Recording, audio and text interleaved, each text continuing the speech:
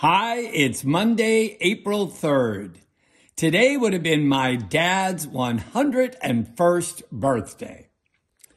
Steve Martin said this cool thing where he said, a father keeps pictures where his money used to be.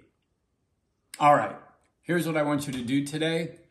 If you are blessed enough and your dad is still alive, well, that's an easy one. It's a day of gratitude.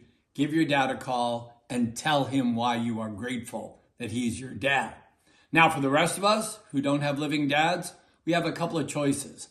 Find someone who's like a dad to you and tell him why you respect him so much. And/or tell a story about your dad to keep his memory alive.